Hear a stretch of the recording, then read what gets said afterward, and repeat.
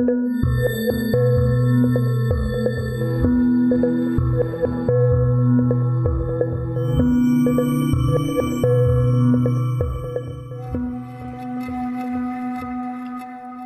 to the History of South Africa podcast with me, your host, Des Latham.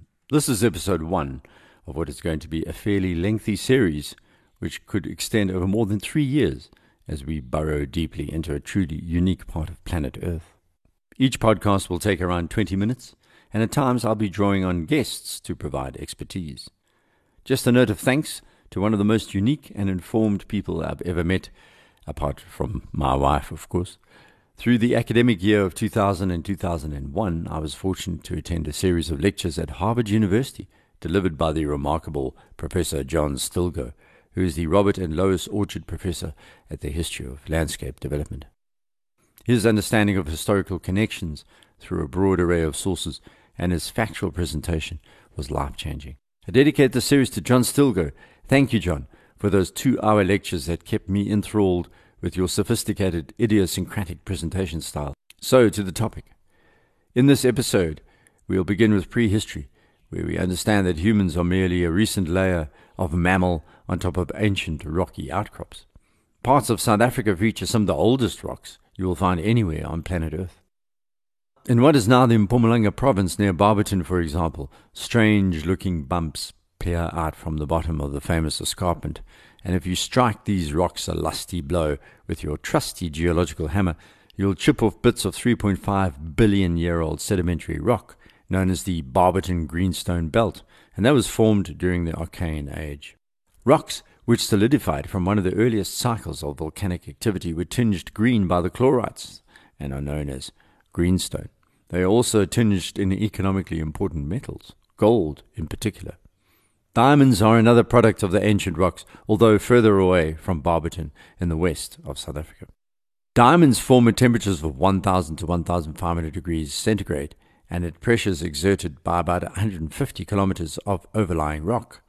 And gold requires the extraordinary hydrothermal superheated water which is under immense pressure.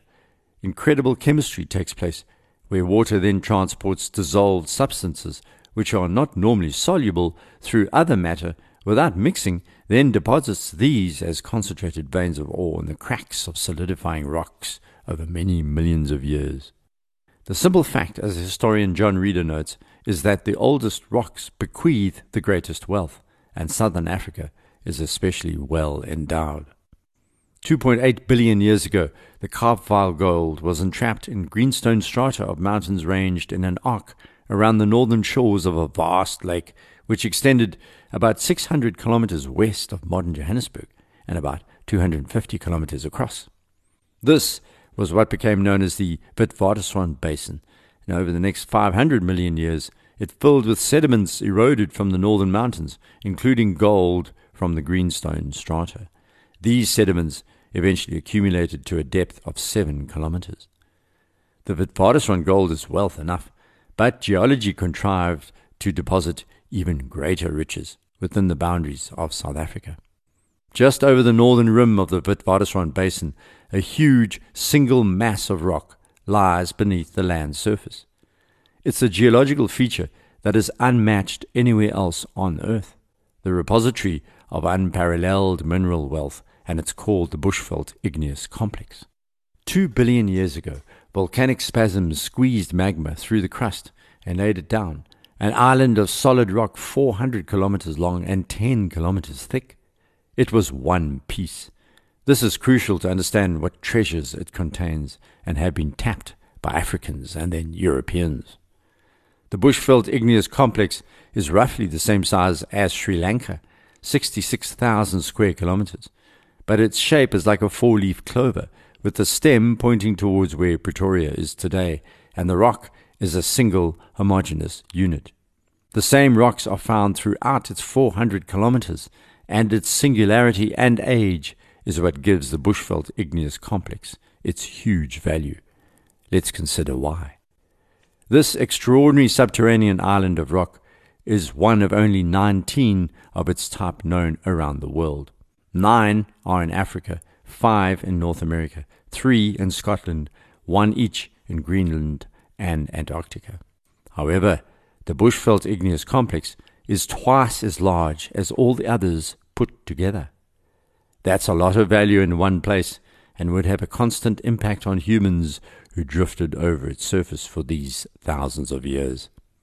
The area is one of the world's treasure houses, producing gold, chrome, copper, nickel, tin, iron, fluorspar, vanadium, and platinum. The reserves of various metals exceed 3 billion tons, enough to support more than 1,000 years of mining. And in modern historical terms, this has meant African labor toiling underground to extract value for a mainly European investor. This massive rock has made its mark on the social landscape, so to speak. This has also had an effect on South African politics, and all because of the Bushveld Igneous Complex. The social and physical landscapes are linked, and human societies act out their dramas on the surface of geology. We'll come back to this theme throughout the series. But the forces that created the Bushveld Igneous Complex had other effects.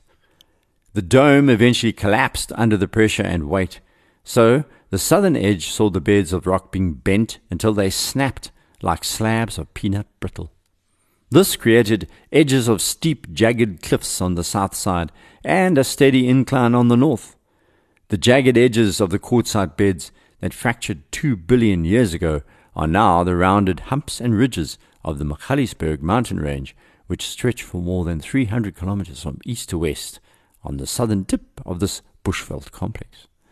This has had ecological and historical consequences, which resonate down the eons to this day. For example, the northern slopes receive direct sunshine and less rainfall than the steeper southern slopes, making the north hotter and drier. Vegetation is sparse to the north, more lush on the south.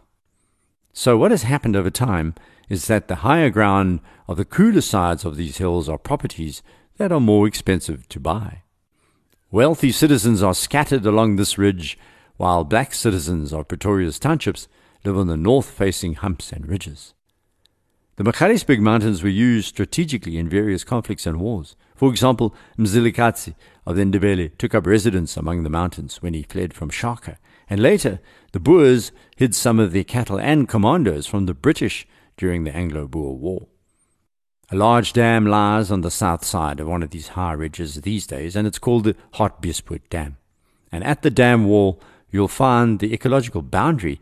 To the north lie the Springbok Flats, because these animals could thrive in a dry environment, thus the name. The hartbeest, a type of buck, preferred the south side with its leafy greens. These days, well-off residents of Johannesburg and Pretoria like it too, and have built golf courses and townhouse complexes on the south side. Not far from here lies another treasure trove. Near Rustenburg, there's something called the Merensky Reef, a vast unit of the Bushveld Igneous Complex with about half of the reef untouched even today. And that reef is about as thick as a 6-story building is high, and within this geological feature is the world's greatest reserves of platinum group metals.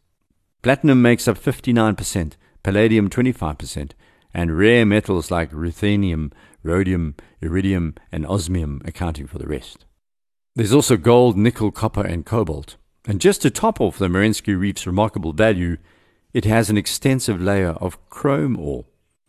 If you've ever driven past the surplus production stockpiles of this area, you'll notice the surface sparkles like silver. That's the chrome. So let's take a quick look at the climate. When global temperatures fell abruptly between 7 and 5 million years ago, the Antarctic ice cap was established, leading to a powerful current of cold, upwelling water that flowed along the west coast of southern Africa. That current is called the Benguela and brought intensely arid conditions to the dry southwest coast. Temperatures rose for some time, then fell about 3 million years ago, which caused even more arid conditions. This topsy-turvy record changed vegetation and the way in which earliest hominids or pre-humans lived. The landscape opened up, and dense equatorial-type forests were transformed into a mosaic of smaller forests dotted across the southern African savanna. Woodland and grasses emerged. This period, up to the present, has experienced quite an interesting phenomenon. That is, these arid and wet cycles have evolved into rhythmic patterns that last tens of thousands of years at a time, and each effect is generally gradual. Animals evolved along with human ancestors over this period. About 2.5 million years ago, a heavily built hominid appears in the fossil record. First discovered around Lake Turkana in the Rift Valley, Australopithecus's fossils were eventually found in sites all the way from Ethiopia to South Africa. But they died out about 1 million years ago, and in their place, a far more graceful hominid emerged, one that developed tools and therefore had developed intelligence. Homo erectus, because it walked more smoothly and upright. These precursors to humans were napping stones, that is, working them into sharp edges by hitting them with other stones. The earliest known tools were found in Ethiopia and East Africa from around 2.4 million years ago. Essentially, stone tools enable hominids to do with their hands what animals did with their teeth and claws. This, say scientists, led to another trait of animal intelligence: organized hunting in groups. Eventually, Homo erectus sustained, and their bones have been found across South Africa, Tanzania, Kenya, and Ethiopia, as well as Morocco and Algeria. Interestingly, they also emerged in Java, China, and Europe. They were the likely ancestors of the Neanderthals. By 1 million years ago, the brain of Homo erectus measured 1,000 cc's, which is on the edge of modern human range of 1,000 to 2,000 cc's. They were the longest surviving and most widely dispersed of all our ancestral toolmakers. But their species began disappearing 200,000 years ago, taking their characteristic hand axes with them. Homo sapiens then replaced Homo erectus. We know Homo sapiens was different because instead of the crude, although sharp hand axes, came tools like small flakes, scrapers, and thinner blades in the archaeological record. That was a technological leap. By about 130,000 years ago, Homo sapiens tools such as long, narrow blades indicated a form of technological know-how unseen before. Their brains were almost 1,700 cc's in size. Modern humans were on the landscape. Fine slivers of stone were used to pierce skins. Single-edged blades were napped to use for cutting and sawing. An entire toolkit emerged. Animals became both a source of food and clothing. Gum was chewed for glue. Bark was stripped from the trees to use as rope. And by 130,000 years ago, Homo sapiens sapiens was born. The oldest known fossil evidence of their existence has come from the caves and mountains of Zululand, cliff shelters on the Indian Ocean shoreline of South Africa, and the savanna environments of the Rift Valley. Crucially, all other sapien fossil evidence from Europe, Middle East, China, Borneo, and Australia are much younger. We now know from DNA evidence that Africa is the home of all humans, and Southern Africans, such as the San, have the most DNA diversity. Of course, when the first European descendants of the sapien migrants landed on African shores in the 15th century, there was no sense of returning home. They were as alien to the Africans as Africans were to them. Now, language is as old as humanity, and just as geneticists have confirmed African origin of all people, linguists have shown that the most ancient surviving languages are all from Africa. One of these is a conjoined language called Khoisan, spoken by the Xhosa Bushmen. The others are Niger-Congo, or Bantu languages, the Nilo-Saharan, which are the Maasai and other pastoral types, and Afro-Asiatic, which are Ethiopian and North African. So here, in South Africa, we speak versions of two of the most ancient languages on earth. And even more extraordinary, to speak San or Khoikhoi from a phonetic point of view is to speak the world's most complex language. To speak it fluently means we exploit our phonetic ability to the full. There is no other language on earth that has the phonetic complexity. Extrapolating the data, scientists were able to map ancient migrations of populations and determined that the exit point of modern humans out of Africa was near the middle of the Red Sea in East Africa. Just to be clear about this, 100,000 years ago, everybody was a hunter-gatherer like the Khoisan, and it's generally believed that language evolved among our ancestors because effective communication enhances food gathering. No one knows when, of course. Another crucial fact is the size at which hunter-gatherer societies function most effectively. And we know what it is. It's around 148 people. Tiny bands of 10 or much larger groups in the hundreds cannot function properly over time as hunter-gatherers. There's just not enough food, and tension within the group breaks it up. Be aware, folks, this series won't necessarily be restricted by modern borders on our maps. These are just artificial things that humans ignore. The subcontinent extends the reach of humans both across the land and the sea, so we will have to track the past with an eye on what I suppose is more like a satellite image than an old-fashioned Cartesian map.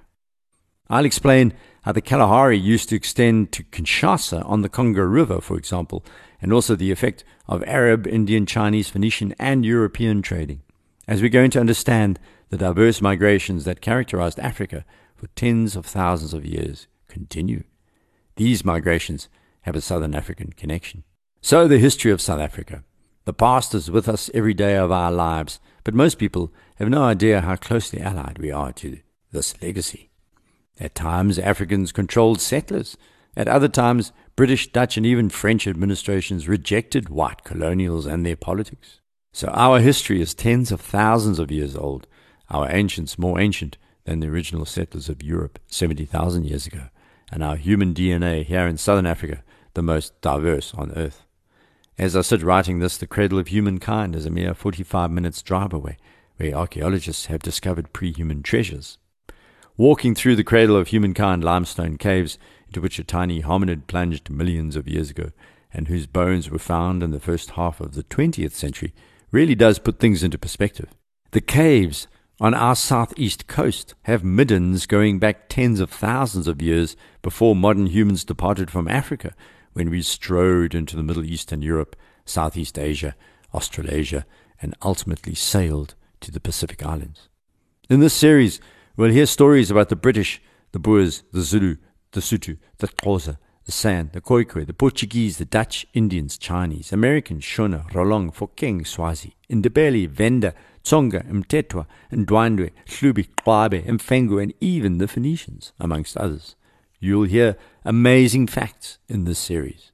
For example, 1,000 years ago, large cities of up to 15,000 people or more could be found on the Highveld of South Africa.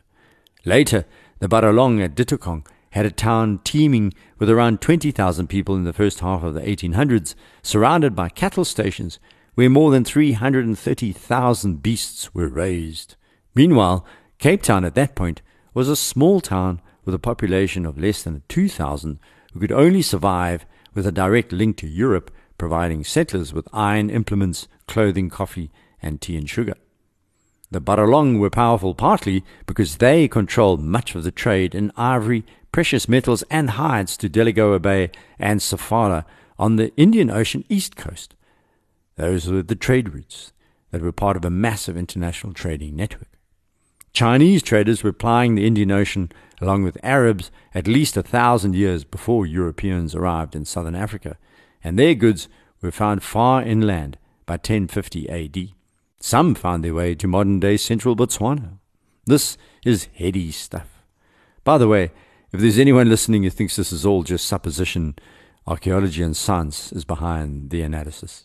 There's also evidence the Phoenicians stopped off at Sofala and as far south as Beira, with both oral tradition and cultural artifacts linking the great seafarers of modern-day Lebanon to our region at least 500 BC. Think about that. It was a time of Carthage, for goodness sake. We now know that the San and Khoikhoi peoples predated the Nguni and Sotho in South Africa. They may have been brown-skinned or yellow, as early explorers described, but they were not black in the modern sense. In the case of the San, they predate the Bantu speakers by at least 100,000 years, Khoikhoi at least 8,000 years. So how did the Khoikhoi and San relate to each other before the Nguni and Sotho popped up on the archaeological record? As with all things complex, sometimes they got along, sometimes they didn't. It is very important to stress that the Sotho and Nguni people did not arrive together in southern Africa, which is another misconception. The evidence is overwhelming in this case, with the Sotho arriving hundreds of years before the ancestors of modern-day Zulu at Xhosa. This has created quite a bit of historical revisionism over time, particularly by post-colonial historians. In some cases, the descendants of these early migrating Bantu people actually turned around and migrated back northwards, some ending up in modern-day Malawi after starting their journey from the KwaZulu-Natal region, for example. How about that? The perception, of course, is that the Nguni peoples came from the north and only moved south, eventually bumping into Europeans who themselves were moving north in Africa and came from the south. Partly true, partly false, but there's more to that story, as you will hear. Then, of course, the Boer trekkers. Some of these travelled from the Cape and later in history ended up at a place called Eldoret in Kenya. Their descendants are now black. Fascinating. It's time now to call a halt to the musings about DNA, geology, and geography. Next episode, we'll look at the landscape, the climate, the soils, and start painting the picture of early humans who emerged on this sub-Saharan canvas. If you want to contact me, please head off to desmondlatham.blog, where there's a link on the site, or you can direct message me on Twitter @DesLatham. Next week, we'll also hear about climatic changes and some of the amazing innovations that developed in Southern Africa. Until then, goodbye.